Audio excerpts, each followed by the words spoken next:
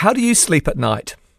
Bailee Lobb is a sculptor who's exploring the use of sensory supports to develop what she calls non-pharmaceutical sleep aids. And you can get involved. Showing work this month at the Nelson Arts Festival, Lobb's sculpture is uniquely tactile. It encourages visitors to physically interact with it. You can spend some time standing, sitting, or even sleeping inside her sculptures.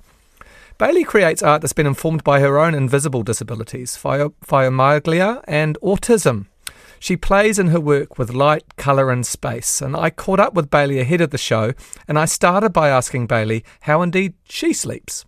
So I sleep with great difficulty. I have a fairly combative relationship with sleep. Right. And I think of it as kind of hard won. So has that always been the case, or is it something you've encountered as an adult? Really? Always, ever since I was really little. When I was a small child, if I couldn't sleep, I would get up and clean my room or move things around or read. There was often mum coming in late at night, catching me with the light on, reading a book. So yeah, sleep's been like a lifelong challenge for me. And some of that is sensory, some of it is because I just naturally sleep at funny times. I'm very good at sleeping with the light on. Excellent at sleeping during the day. Excellent at sleeping in galleries then. Well, I'm going to give it a go. I don't know if I will get to sleep in each of the performances, but there are multiple performances at all different times. So this is your show coming up at the Refinery Art Space in Nelson. Yes. You've got performance times. So yeah, talk us through the performance if you're going to be awake enough to remember it. The installation piece is called How Do You Sleep at Night? And I've created all of these sensory and sleep supports to try and give me the best sleep experience possible. And so during the performance, I'll be moving through the gallery to collect these pieces and create an ideal sleeping nook for myself and then attempting to go to sleep in the gallery. So what are the pieces? So they kind of fall into two categories, one of them being the physical supports that I lie on.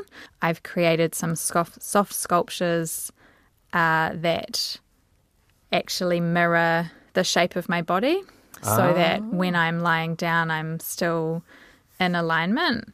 I have great difficulty getting comfortable at night. Yes. And I'm a wriggler. So these are kind of designed to create a posture of comfort straight away. And then the other category of objects is sensory. So that's the weighted blanket, which is beaded. So it's got glass beads on each of the stitches. And then there's also squishy things. I've got earplugs to drown out any sound whatsoever. Sleep masks, kind of things to tie back my hair and create so there's nothing touching me aside from the things that I want to be touching. I guess so. Back to my original question: Are you using these things at home? Are you trying them at home? If you have trouble sleeping, one would imagine that the first place you'd be doing this is at home, right? Yeah. So I do sleep with earplugs every night.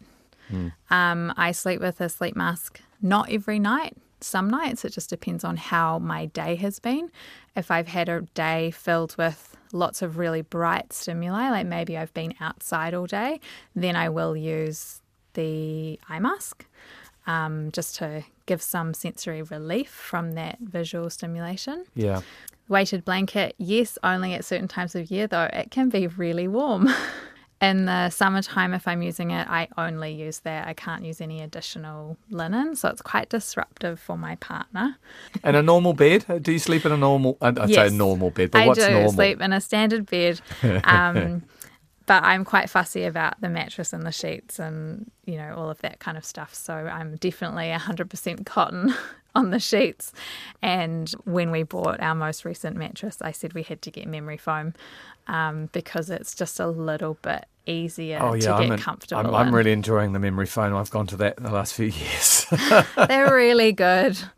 And I know they can be a little bit warmer, but just the other benefits they give, it's just enormous. So, yeah, so I'm very fussy about the bed. No, this is good. So I guess the question then is I'm really interested in this idea of thinking around all of these aids as sculpture, and also sculpture that people can participate in that are tactile.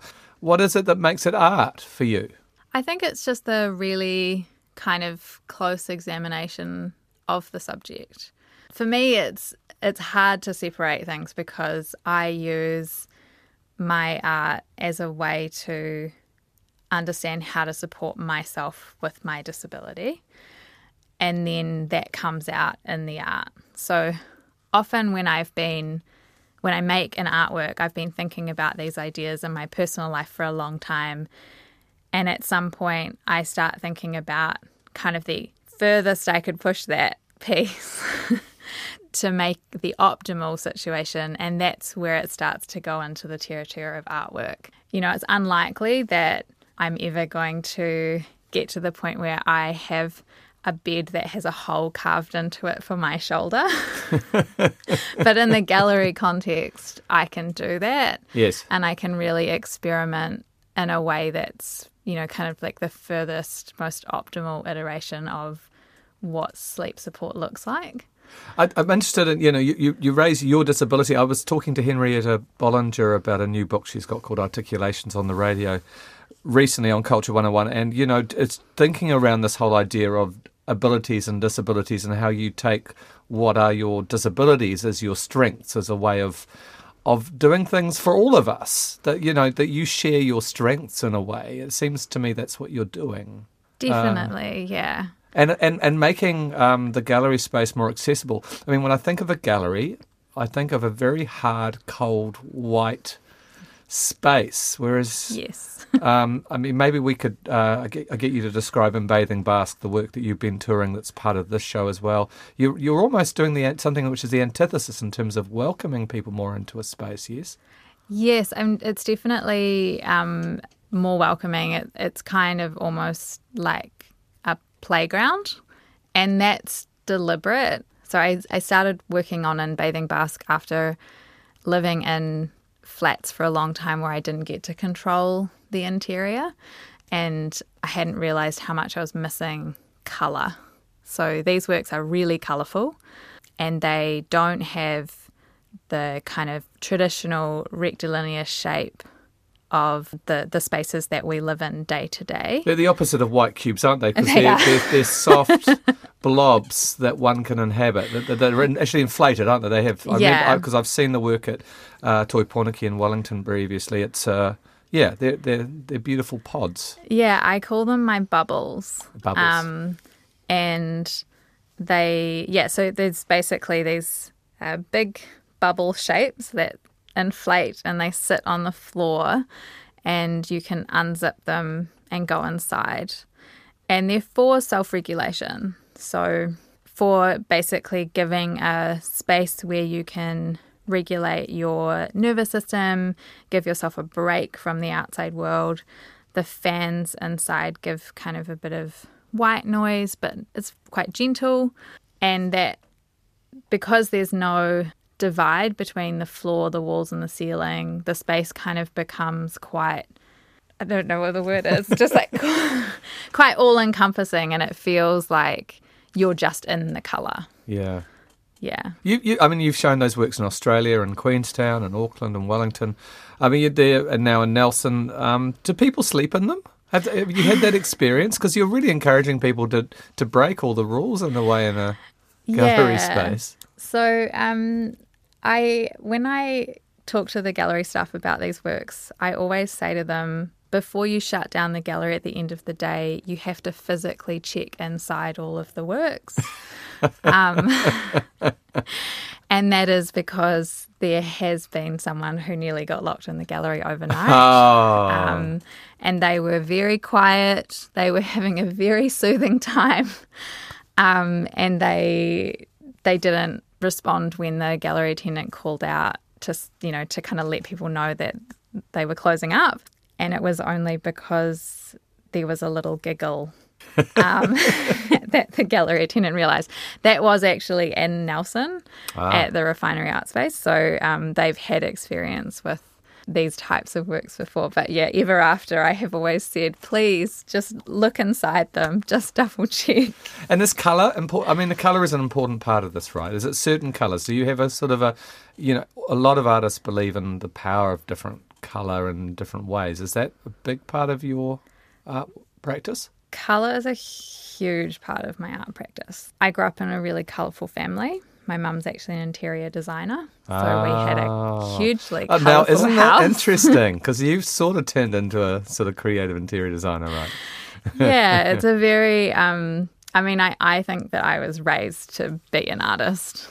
But yeah, colour is hugely important. I'm very deliberate about the colours that I use. I do a lot of testing because all of my works are hand-dyed. So there's a lot of testing to get the right colour, but that colour is right because of how I feel about it. It's not right because of the associations with the colour necessarily, because at the end of the day, for me, it's an experiment. So using different colours gives the audience a different experience of what it feels like to be completely submerged in that colour. And for some people, they will come in and they will have a really strong response to one particular colour and they'll hate all the others. And then other people will, not be really sure about which colour they like. Oh, so it's the options that you give. What are the colours that you'll have in Nelson, for example? So in Bathing Basque has 4 colours. There is an orange one, a hot pink, which I personally can't stand being inside. David Seymour can go in that one. There is a yellow one, and that's kind of quite a warm yellow. And then a violet. So that is quite a deep blue, right on the cusp between blue and purple. What's your favourite? My favourite one is the orange one. Ah. But it's also to do with the shape for me, that one, because that one is designed for sitting. So it's also an experiment with the scale and the shape. So big blue is the biggest one. And that one feels like possibility for me. That space just feels really expansive and like I could really think and really come up with great ideas in there. And are these colours totally abstract, or are they representational in some way? I mean, we think about blue, we think of, the moana, don't we? We think of the ocean to a degree, but it could be the sky, or it could be anything, right? Yeah, well, this colour, I didn't come up with the colours based on references to anything, but being inside Big Blue reminds me of being outside under the stars in a place with very little light pollution, where you get that real glow coming from the stars. That's what it reminds me of. And it would remind other people of lots of other things. I had a good friend do a yoga class inside the work when it was at Tuiponiki, and she had a lot of references in that class to birds because the work reminded her of flying. So, yeah, different people have different associations, and I'm quite open to that. For me, a huge part of the experiment is about people considering and working out how they respond to colour personally, because I don't think we do a very good job of using colour in our personal spaces. Right. And it's so good for us to use colour. Like, everybody has a response to colour. Yeah. And it can do really wonderful things for our lives if we use it in our own environments. And that's really the conversation that these works are hoping to kind of start in people is, wow, that yellow work made me feel really good. Maybe I should incorporate more yellow into my home. It's interesting, the relationship between your work and science, and one, like the art of sleeping and so forth. We could talk about, maybe later touch on that if you want. But also, of course, I guess what gets called crudely industrial design. But, it's like, and I see that you do professional advisory work in terms of creating sensory-friendly workspaces, which is a really interesting topic. I mean, do you see this as possibly leading to, mass production of kinds of objects that might make the world easier for people? Or do you see yourself always being an artist? I see my career trajectory as primarily being an artist, but I also do think that there is a whole avenue out there for this kind of work, and I would love to collaborate with people who are doing that, because I think, one, there's not enough of it. Like, so many of our spaces are just not friendly spaces, and there's a huge amount of work to be done to create those spaces. And I definitely see that my art can fit into that in lots of different ways. Because I almost imagine that the best place for these bubbles isn't in a gallery, but could be in a work environment where people get to to really use them. I could really see them going down well here at Radio New Zealand, for example. So the first one I ever made was when I was living in Sydney, and that was exhibited in a art workspace. So it was a company that had a small gallery, but they also had offices, and they had the work for 6 weeks in their gallery, and they had their team meetings in it every day. And I definitely think that for, organisations that are looking at public artworks for their spaces, that my work could be hugely beneficial to their teams. So yeah, there is definitely a wider application, but I also am maybe not necessarily of the belief that art has to stay in the gallery. I have a small one of these that I sometimes get out at home. Right. And for me, being able to do that and having the flexibility to change my environment really quickly is amazing. So I can also see it being beneficial for just people. I mean, we live busy lives and more urban lives. We can't necessarily go and lie under the stars of a dark night easily, etc., etc. It seems your work is kind of responding to that kind of hyper-urban work environment in a way, maybe? Yeah, it's definitely an environment that I struggle with more than other environments. And I need this kind of regulatory space much more when I'm living in cities. Can I talk about touch? Because we haven't really talked about touch yet, No. but it seems like the intelligence of touch is a big part of your work, which I think is wonderful. And how smart, all these sensors are that we these nerve endings we have. Again, the gallery, we were brought up not to touch objects in the gallery. I think, how big is touch for you with your art? Touch is super important to me in all facets of life, but especially in the arts. I am the sneaky person in galleries who will touch things when I'm not supposed to. And that's really fundamentally it comes down to, for me, bridging a gap of understanding. So I struggle to understand works of art when I can't understand the materiality of them. I'm very materially driven. And so understanding what, that fluffy sculpture over there feels like is very important for me in understanding the work itself. So all of the work in the show is touchable. I don't actually think I've made anything ever that wasn't touchable. Yeah. And it's partly for me because of that gap of understanding that I have, that where I can't understand without touching, because I think that if I'm going to touch everything, I should give other people the permission to touch everything.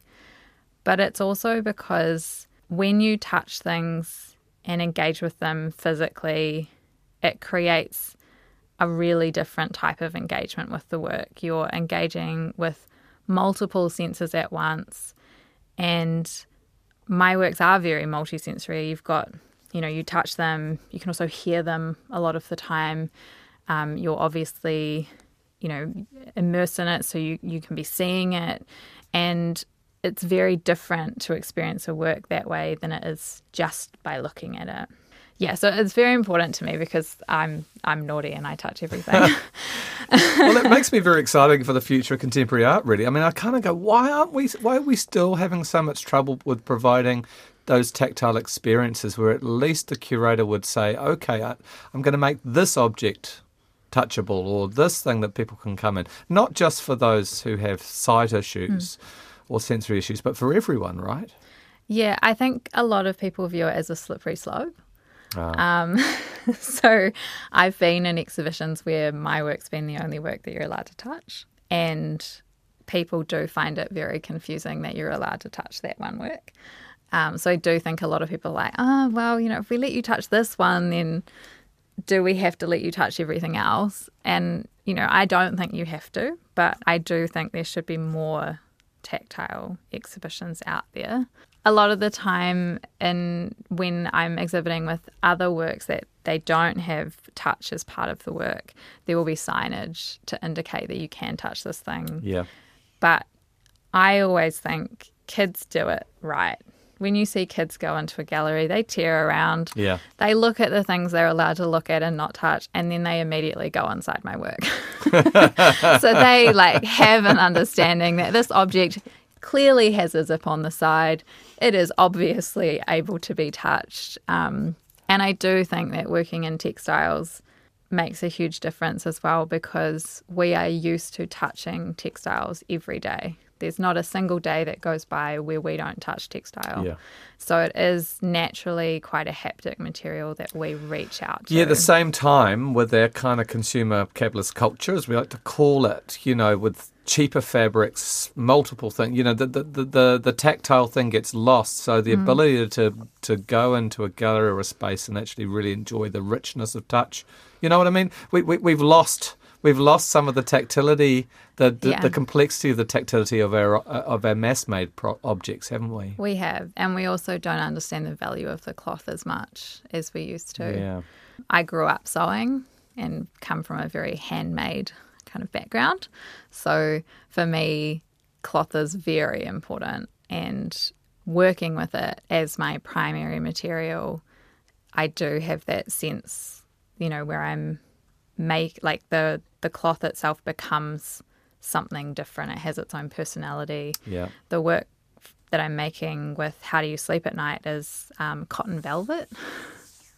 Wow. And that has a completely different personality to the works from In Bathing Basque, which is made from nylon. They just respond differently to curvature and to stretch, and they feel completely different on the hand as well. So it's, cloth to me has personality, and I think a lot of people forget about that.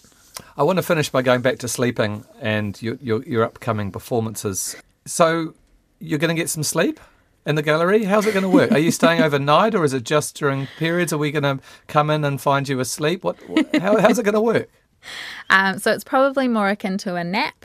So there are designated performance times where I'll come in and I will do my nightly routine. So part of that is getting rid of any excess energy in my body that shouldn't be there for sleeping, and then selecting the objects that I need to relax for sleep right now. And that will vary performance to performance. And then I will lie down and attempt to sleep. And I think that I'll probably have more luck during the day. Oh. Yeah. It's funny, but I am, right now, this is the best sleep I've ever had in my life at this age. But I've always been able to sleep during the day much better than at night. Yeah. And so I expect that the times that I am successful will be the daytime performances. It just, to me, that feels a little more likely. That was Bailee Lobb there, who debuts her new work, How Do You Sleep at Night, at the Refinery Art Space in Nelson from the 19th to the 28th of October.